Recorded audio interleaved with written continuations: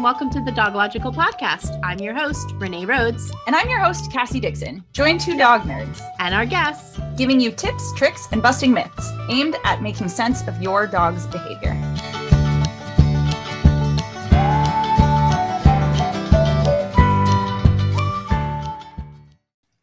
Hi there, and welcome to the Dog Logical Podcast. Today we have Tara from Zen Dog. Tara, do you want to take a moment to introduce yourself? Yeah, my name's Tara. I own the business Zen Dog. Thanks for having me, Renee and Cassie. This is a lot of fun, and I'm really excited to talk about cooperative care. So I'm a Care and Fire Academy certified training partner, and I'm also a fear-free trainer, but I was also a former groomer. For 5 years. I groomed dogs, and that is really what brought me here and where I'm at today.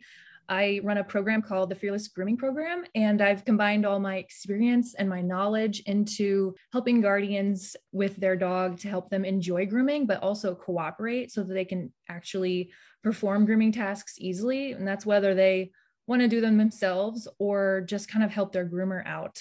I have two dogs. I have a little white Chinese crested who requires a lot of grooming. So we have done a lot of practice to help her. And my huskies shed a lot. So I do a lot of grooming for her too. But they've benefited from the training that I've been doing to help them enjoy it because they both had struggles in different ways with grooming. That's fantastic. So do you want to just tell everyone who's listening what cooperative care is and why it's important for our dogs? Yeah, cooperative care is like a just big umbrella term as far as creating a cooperative and participating environment with an animal in terms of their like physical care and well-being. It can cover so many things from vet procedures or grooming procedures or husbandry at home. It can be used in a lot of environments like clinics or grooming salons or at home. And I think that it's really important to just make guardians aware because it's really about elevating the well-being and comfort for not just the dog, the animal, but also their caretakers. Because in my experience as a groomer for 5 years, I constantly had conversations with guardians about how stressful it was that their dog had difficulty with grooming or how they were just so frustrated because they can't do anything with their dog. And they also feel kind of like crappy about how they're not doing a good job or they feel inadequate or like they're just not taking care of their dog. And I think that the well-being of the person is also important, but I think that cooperative care is important on another spectrum because for a lot of people I heard, conversations or talking that they didn't understand that they could help their dog cooperate or that there was no way their dog could cooperate because it's just something they hate and that's just how it is. So when we talk about cooperative care, I think we're meeting a whole lot of needs and just helping them know that it is something that can be done and your dog really deserves to feel good at grooming and it shouldn't be a struggle. That makes a whole lot of sense. Thank you so much for kind of going over that so that everybody really gets to understand what cooperative care means and how we can start to implement that. So why don't we start a little bit with, perfect segue, I guess. What exactly are start buttons in cooperative care and how do we use them? Start buttons is this fun topic that's like circling the internet and all of the like communities, especially since the pandemic happened, because guardians, like normal pet guardians, want to know more about start buttons because it was talked a lot about by professionals, especially when grooming salons closed, because they were all of a sudden aware that like this is important and we need to talk about it.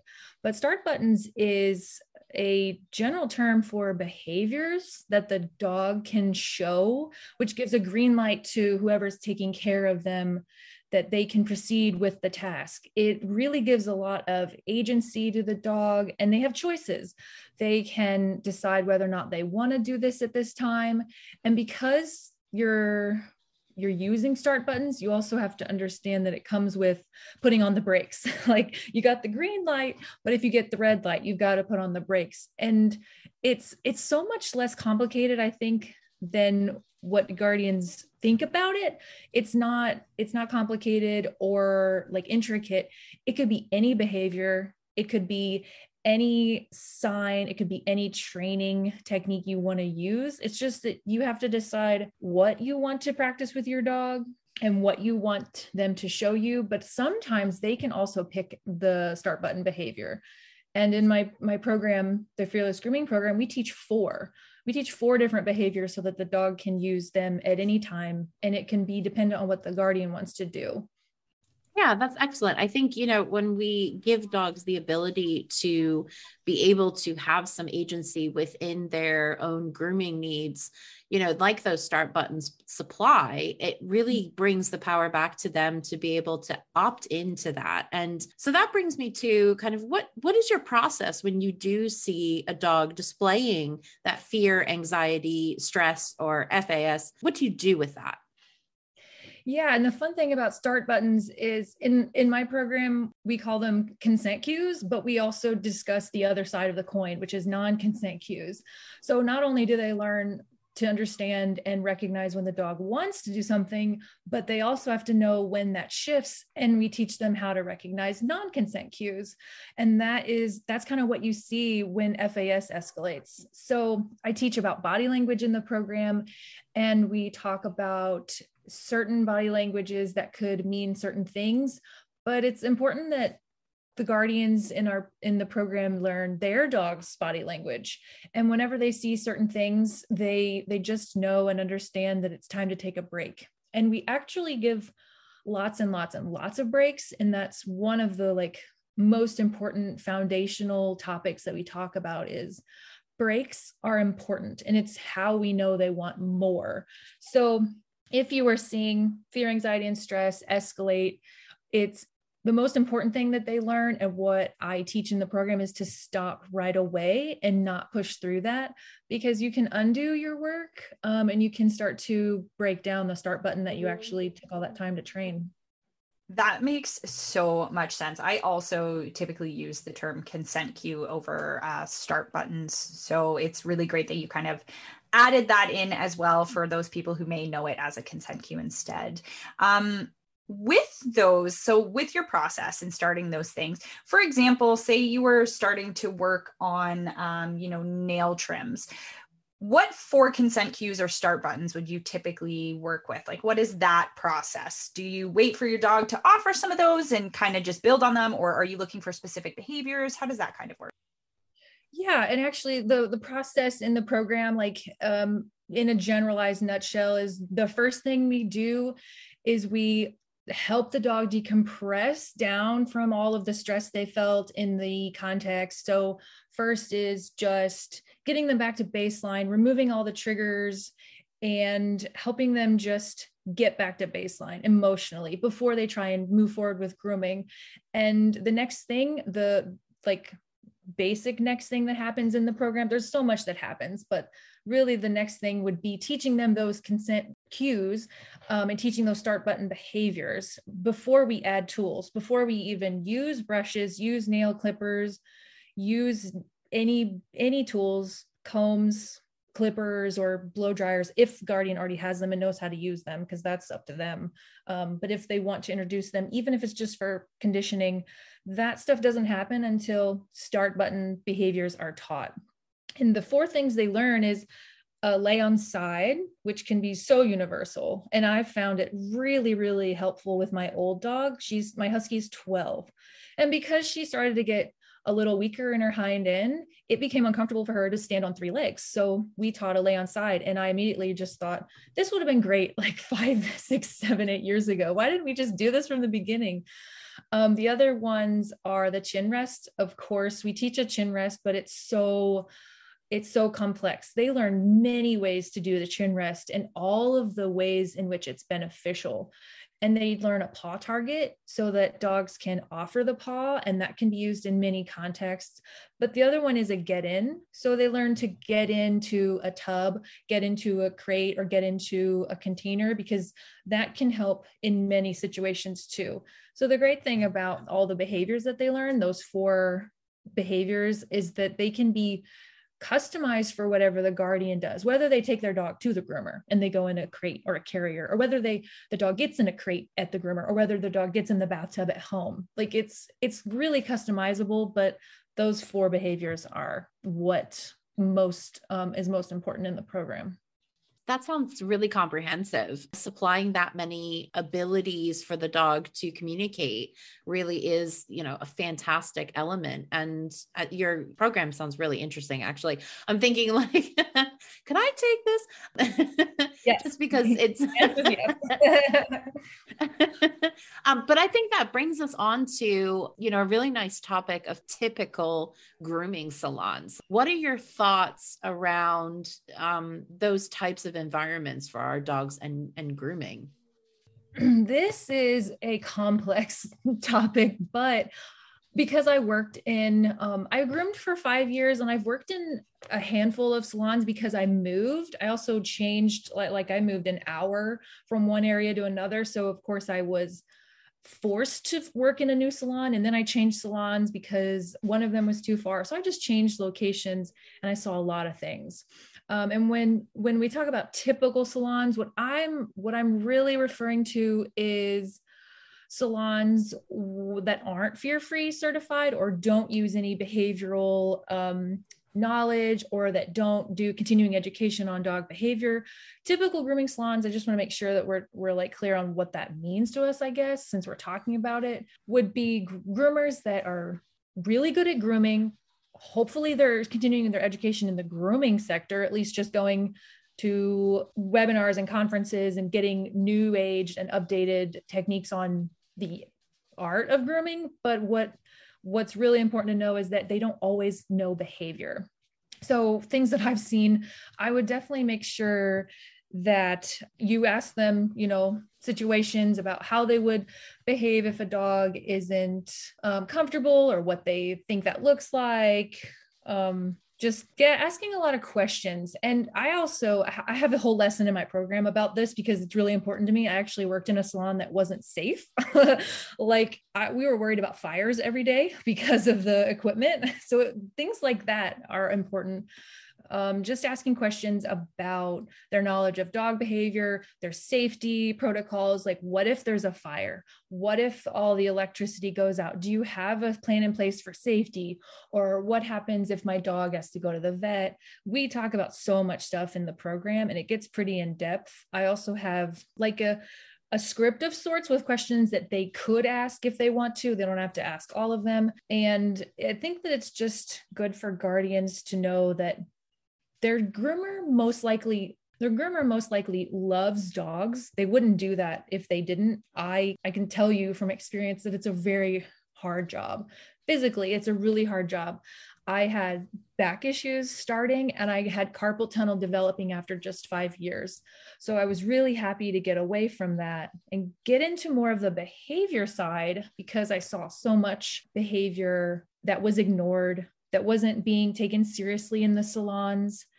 And I think that it's also important for guardians to think about how transparent their groomer is with them, because I can tell you that not all dogs have a good day every time. So if you're always told that your dog did great or your dog loved it, you're welcome to elaborate. You're welcome to ask, like, oh, well, have they ever had a bad day? Or have you ever felt like they weren't having a good time? Or do you think that they feel good in their body, or is anything hurting? So yeah, like I said in the beginning of this, it's a complex topic, but you just have to be really clear on what you want. That's the biggest thing. If you're a dog guardian and you want a groomer, or you have a groomer, be really clear on what you would want and figure out how to describe that, and make sure that that's also something that you're getting back when you ask questions to your grooming salon. Yeah, that's totally fair. And I think that realistically, as not only dog guardians, but dog professionals, whether you're a groomer, a trainer, a behavior consultant, a veterinarian, it doesn't really matter. I think everyone really does want what's best for their dog in those situations. But the understanding of what we see as being our dog in a comfortable situation versus them being uncomfortable is different sometimes, right? So with that being said, is it normal in a regular or typical grooming salon to see dogs display shut down behaviors or, fearful behaviors? And what are some of the things that you would typically do or suggest to look out for, but also to manage and improve the dog's experience in a normal grooming salon? Yeah, this is a great question because oh, my brain just like is thinking about so many things. But when you ask if it's normal to see shutdown, I immediately think that it's very common because when a dog is shut down, you can get the job done. So it's when you see that, it's obviously continuing because then the groomer just does the job. When you see reactivity or aggressive behaviors, everything stops. Like that's when, oh, no, we can't do this, or oh, it's time for a muzzle, or I need a second person. Let's get this done quickly and let's call a guardian and get them home, because they can't physically finish if the dog's too reactive. But shutdown, when they're frozen in place, not able to respond or move or make any like decisions, that's when they just get their job done. And I think that from my experience, and not all groomers are like this, but I don't know if they recognize that that's what's really happening. I don't think they recognize that it's shutdown or even learned helplessness. I think what they see is, oh, they're relaxing, or oh, they're enjoying this because they're not moving. So honestly, when we think about what we can do to manage it and what we can do to help, is to have a conversation with guardian. If that's really what groomers are seeing, because the thing is, that's not gonna it's unlikely that it'll stay like that forever. I've seen dogs get worse over time, escalate their behaviors, or start to show some aggressive behaviors because they're just feeling really pressured. And so at that point, that's when things do get difficult. And that's when groomers have to have conversations about going to the vet, getting some medication possibly, or your dog needs to wear a muzzle. This is what we have to do in order to get grooming done. So in my opinion, if we want to manage and make that better, it's about having a conversation before it gets too bad, and before, or when it's just mild, have the conversation right now. And the thing that's going to help is at-home practice. Grooming is too infrequent. It can be a lot of times the average grooming appointment span is like 6 to 8 weeks. That's not frequent enough to build a positive association. So the thing that's going to make it better is practice at home with the guidance of counter conditioning and desensitization, the consent and the non-consent cues, all those things. Yeah, I mean, that's great that you've mentioned, so much about shutdown, because I know I personally have worked with dogs where maybe they have fear and distress in other situations where maybe they are able to express that, but then those same dogs go into the grooming salon and the guardians are saying they don't express that there, so we have to look at, and sometimes I've said to people, ask your groomer if they can take a video, if you can go in and take a video of your dog in the grooming salon so that I can see, because, for me, I'm able to pick up on what those kind of shutdown behaviors are going to be like, especially if there is a very strong experience for the dog outside of the grooming salon. So we have a good understanding of who that dog is in stressful situations. But then inside the grooming salon, they're a totally different dog. So that's always a little bit of a red flag to me, especially when the groomers, as you say, they're fine.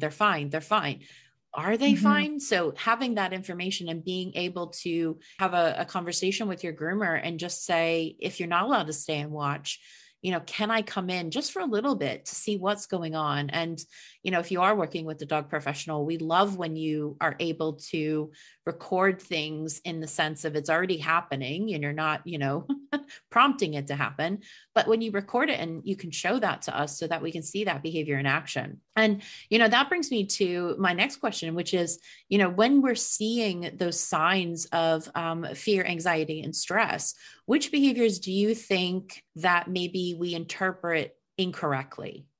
Yeah, I would say it's those mild things. It's the mild things because no one really stops and pays attention or becomes alert until it's really big and loud or unsafe, like snapping, biting, growling, kicking, rolling. That's when it's a problem for groomers. That's when they get frustrated. That's when they can't finish their job and they're on a time crunch. When I was a groomer, sometimes I had way more dogs than I should have. And it's a really stressful environment. But behaviors that would be common to see because this is the beginning of the process. It's more common to see the beginning of the process because some dogs stop at a certain point and shut down, and some escalate and continue to show freezing, closing their mouth, looking like they're not breathing, ears tight, and tail tucked between their legs are all really common. That's like the first thing you start to see. And as like a groomer who doesn't know behavior super deeply, that could be like, oh, they're relaxing. They're being good. Oh, they were so good today because they stood perfectly still like a statue. And that it could be misinterpreted as calmness, like I said, when it's really fright. And I've seen some pretty bad displays of fear. And oh my gosh, this one story. One time we had an adolescent dog come in for the first time who was recently adopted, and he was showing some alarming signals to me, but the person who was about to scoop him up and put him in the bathtub, he rolled over. And I was like, no, like, stop. You have to stop. And she was getting mad that he was rolling over. And as soon as I had her stop, he urinated on his back. And that's when I said, why don't you just walk him back? And she said something like, he's just being dramatic. And he jumped up from where he was and lunged and snapped at her. So it's like, I really want to make sure that guardians know those things. And like you said, one thing that really helps is making sure that you can just chat with your groomer and ask them to describe things. And oh my God, the best groomer would have cameras. Like, in my opinion, any facility that houses dogs away from their guardians would be, it's going to most likely be a really good situation if they have cameras, because that covers them in so many ways. And you automatically know, okay, I can see what happened. Like, I don't need you to even tell me, because I hope you're telling me exactly how it happened. I could just see it. But those basic behaviors would be the freezing, still, closed mouth, not breathing, tail tight, and ears back. Those are all really good points and definitely good things to look out for, not even just at the groomers, but in other situations as well, right? Those behaviors indicative of your dog not doing well emotionally.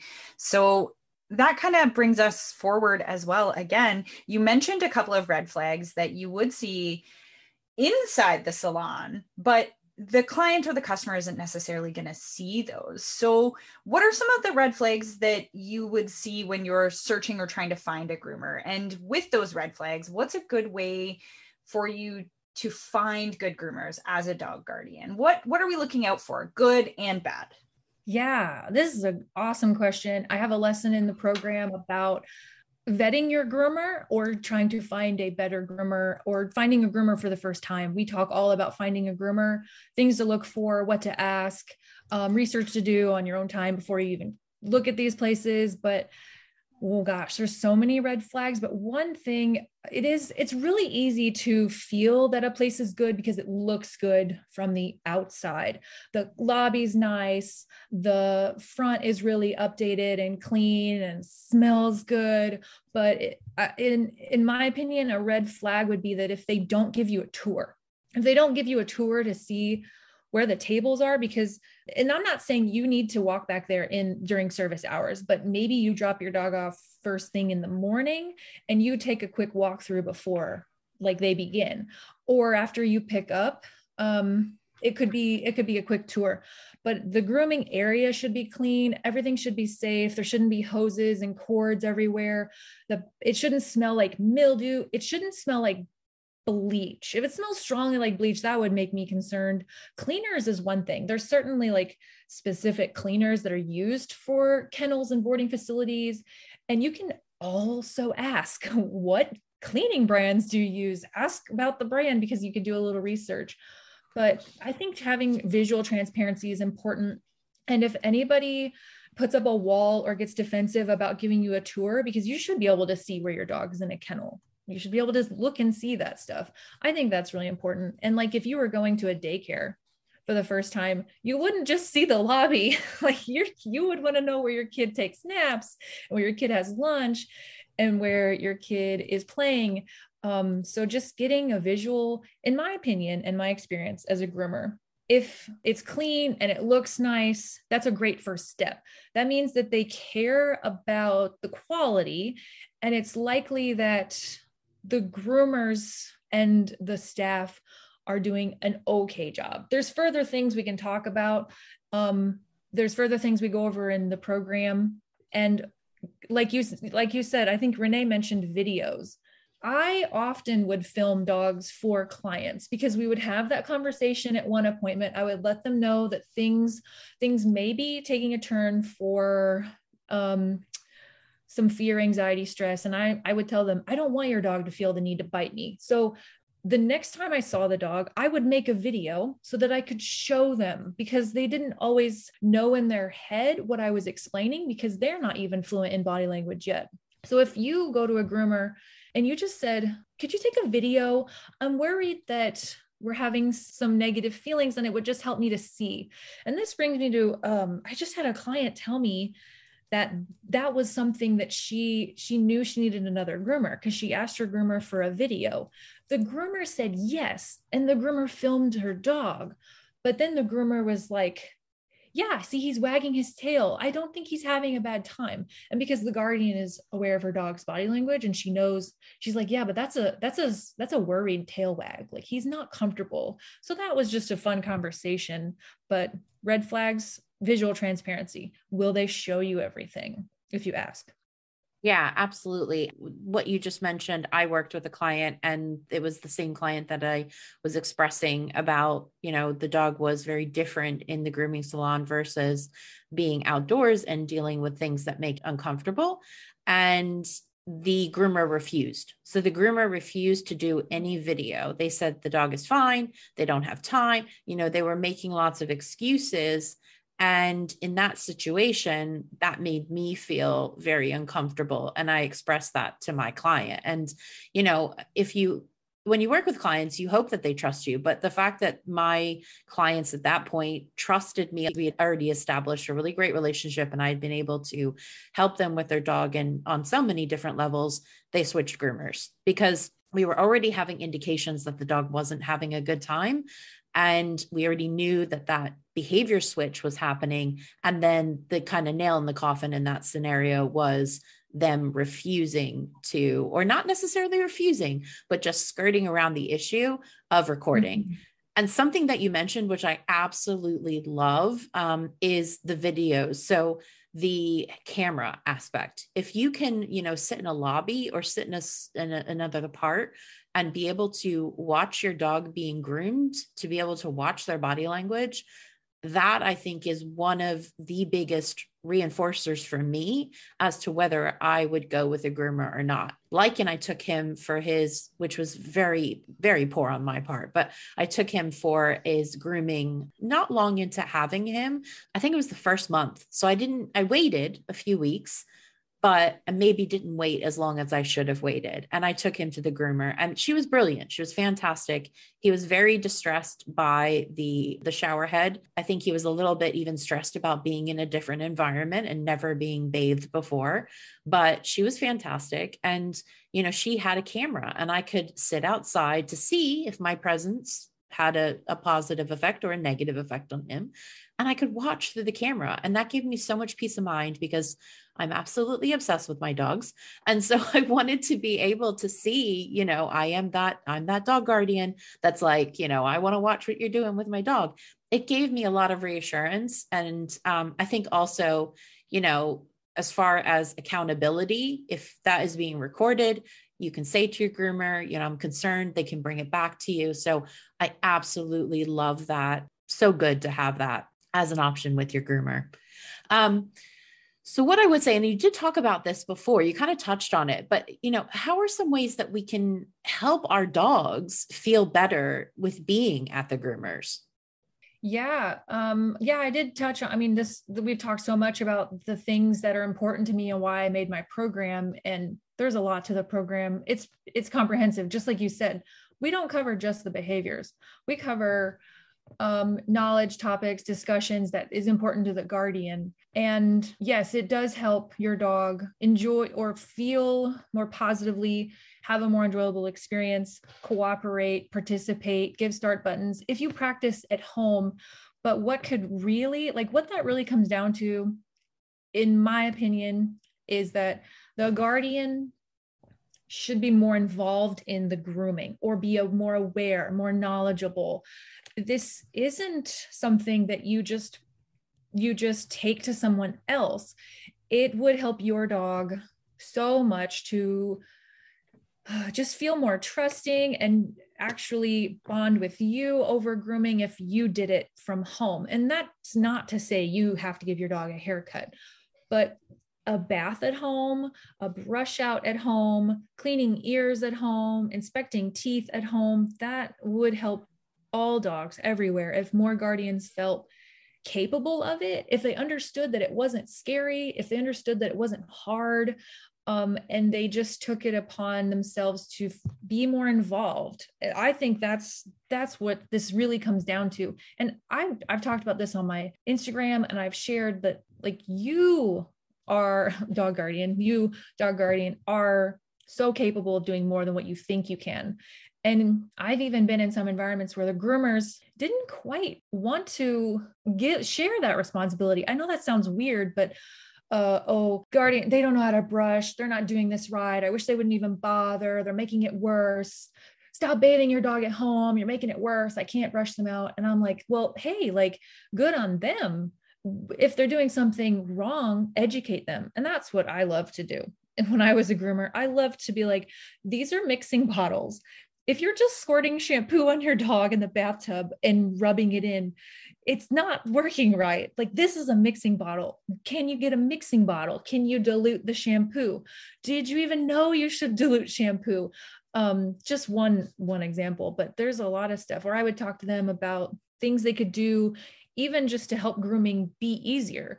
Like in the program, they learn behaviors that are going to help their dog consent to grooming with time. But in the meantime, what do they do? And we talk about management strategies. We talk about other things that the dog can participate in that can help with their grooming that's not triggering. So really, just to answer your question, that the guardian can do more. And I think it would really benefit them and their dog if they knew what that was like. I think those are definitely some very important points. And, you know, all we ever want to do is make our dogs feel better about situations at the groomers, as well as at training, as well as even just at home. So I think you touched on some really important things there. And I appreciate that not everybody is going to recognize how to appropriately do things at home or whatever the case may be. So that's great. But that kind of makes me wonder as well. There's a lot of myths around dog grooming and what is good and what isn't good. What would you say is your least favorite myth when it comes to dog grooming? And how do you kind of, what makes you think about those myths as well? That always kind of gets me very curious, because there are tons of myths around dog training. So I know they come up all the time organically, but in dog grooming, that may not always be the case. There's like one myth. There's one myth, and I want to share it, but I kind of want to touch on what you just said about, you know, the groomers having that issue. And I think that it's important to remember that grooming salons, and the question you asked earlier, Renee, about typical grooming salons are not regulated in the way that I think people assume that they are. Just like in the dog training industry, there's little regulation, but when you go to your hairdresser or your nail salon, for people, they have to go to school. They have to meet criteria. They have to have credentials. They have to have business inspections and everything to be open and to give you services. But in grooming, that's not required. So you can have a lot of issues there. But as far as myths, really one myth sticks out to me. There's some that I could talk on, but one myth that I will always talk about is that they'll get used to it. And I hear this all the time. I have heard this from way before I was a trainer, because I was a trainer first. I trained for a while. I got roped into doing grooming because, oh, you'll never make money as a trainer, but I take my dog to the groomer every 6 weeks and they make money. They must make money because I pay them X amount of money. Okay, I get it. So I got roped into grooming. I wanted to be a groomer, and I realized I've got to combine my two passions, grooming and training. But one myth is that they'll get used to it. I've heard this forever. I heard this from vets. I've heard this from family. I've heard this from friends. I've heard this from groomers. They'll get used to it. The biggest problem with that that phrase is that no one knows what that looks like. No one knows what that means. And my opinion of they'll get used to it and your opinion of they'll get used to it could be two completely different things. So when people say they'll get used to it, I'm like, that's not happening at all. I think that what you're seeing is that they shut down. They understand that there's no escape from this. There's learned helplessness happening, or that it requires more and more interventions to get it done. And I think that if we talked about it, if we actually asked, well, when you say they get used to it, what do you mean by that? Like, if we actually opened this up and talked to whoever said that, or even service providers, like if we talked about it, I think what we want to see and what we want that to mean to us is that they're here because they want to be, they're enjoying it, it's reinforcing, and they want more, right? Like that. I think when we talk about that, that's my opinion anyway. That's my perception on what they'll get used to. It means that's not actually happening at all. Like when dogs are getting still or being calm, not moving, we talked about the shutdown and learned helplessness a little bit already. I think that's what's happening. And there's a big misconception on the guardian side. They think that this is how it should be, or they think that this is better. And from the service provider side, groomers or vet techs doing nail trims or ear cleaning, it's working for them because like they can get the job done. But that's my biggest myth that I really want to dispel is they're not getting used to it. There's more we can do. We can actually see that they want this with start buttons. Yeah, I am so glad that you mentioned that, because I'm sure, Cassie can agree with me that that's something that we also hear in the, training and behavior world, is that dogs will just get used to it. And we know that isn't true. You might be doing some real damage there by allowing that situation, or, pushing that situation of your dog to just get used to it. So I'm not surprised, but I am glad that you have also encountered that and you feel the same way, that it's something that we need to get out of that narrative of just saying, I'll just deal with it. The more I expose my dog to it, the more that they will get used to it and it'll be fine. We need to just see our dogs in the moment of what they are experiencing and validate those emotions and be able to help them through it, rather than just waiting for almost like the ticking clock of they're just going to get used to it someday soon. And we just need to wait it out with them. Yeah. I mean, Tara, I've loved this episode. It's just been so full of just so many different gems, and you've given so much great information. Can you tell people where they can find you? Yeah, I would love to. I want to tell one more small myth, if that's okay. Of course. I'm looking at my husky, and I was just reminded that, of course, we hear that in the training world too, that my dog's too old. So a definite other myth for me is that my dog's too old to change their ways. And when my husky started kicking out of my hand or sidestepping away from her nail trims, I knew it was because of some pain, and she was just over it. So one other myth is that they're too old to learn. And so I immediately switched and went, let's learn a lay on side. She lays on side. She's so comfortable, and she is not in any like discomfort or ache in her joints. So she just lets me shave her paw pads and do her nails, and she's 12. So if you have an older dog, that's something they can learn.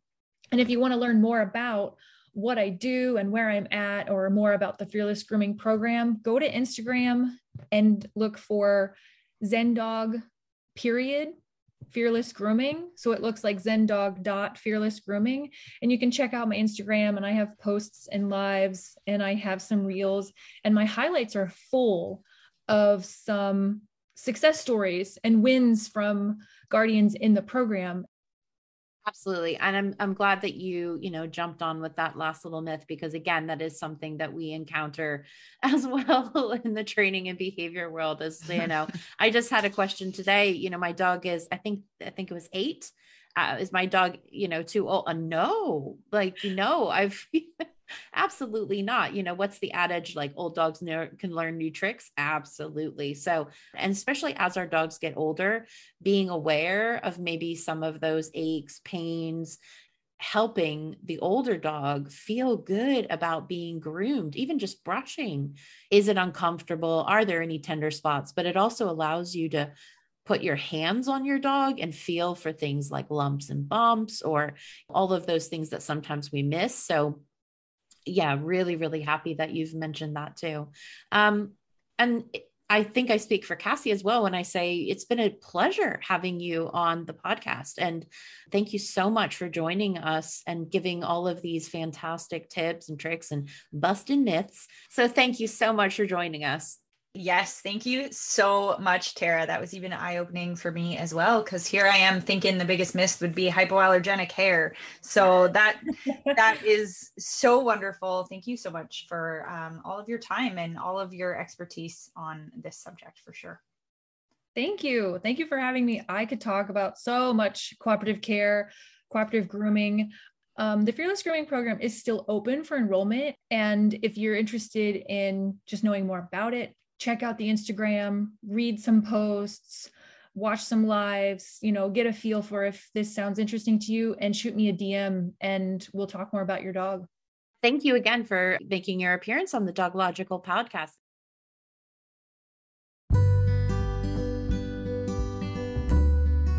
Hi there, Renee here.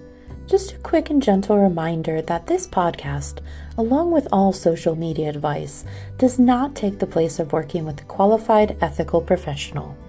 If you are encountering behavior concerns with your dog, getting in touch with a professional sooner rather than later can save you a lot of time, energy, and money.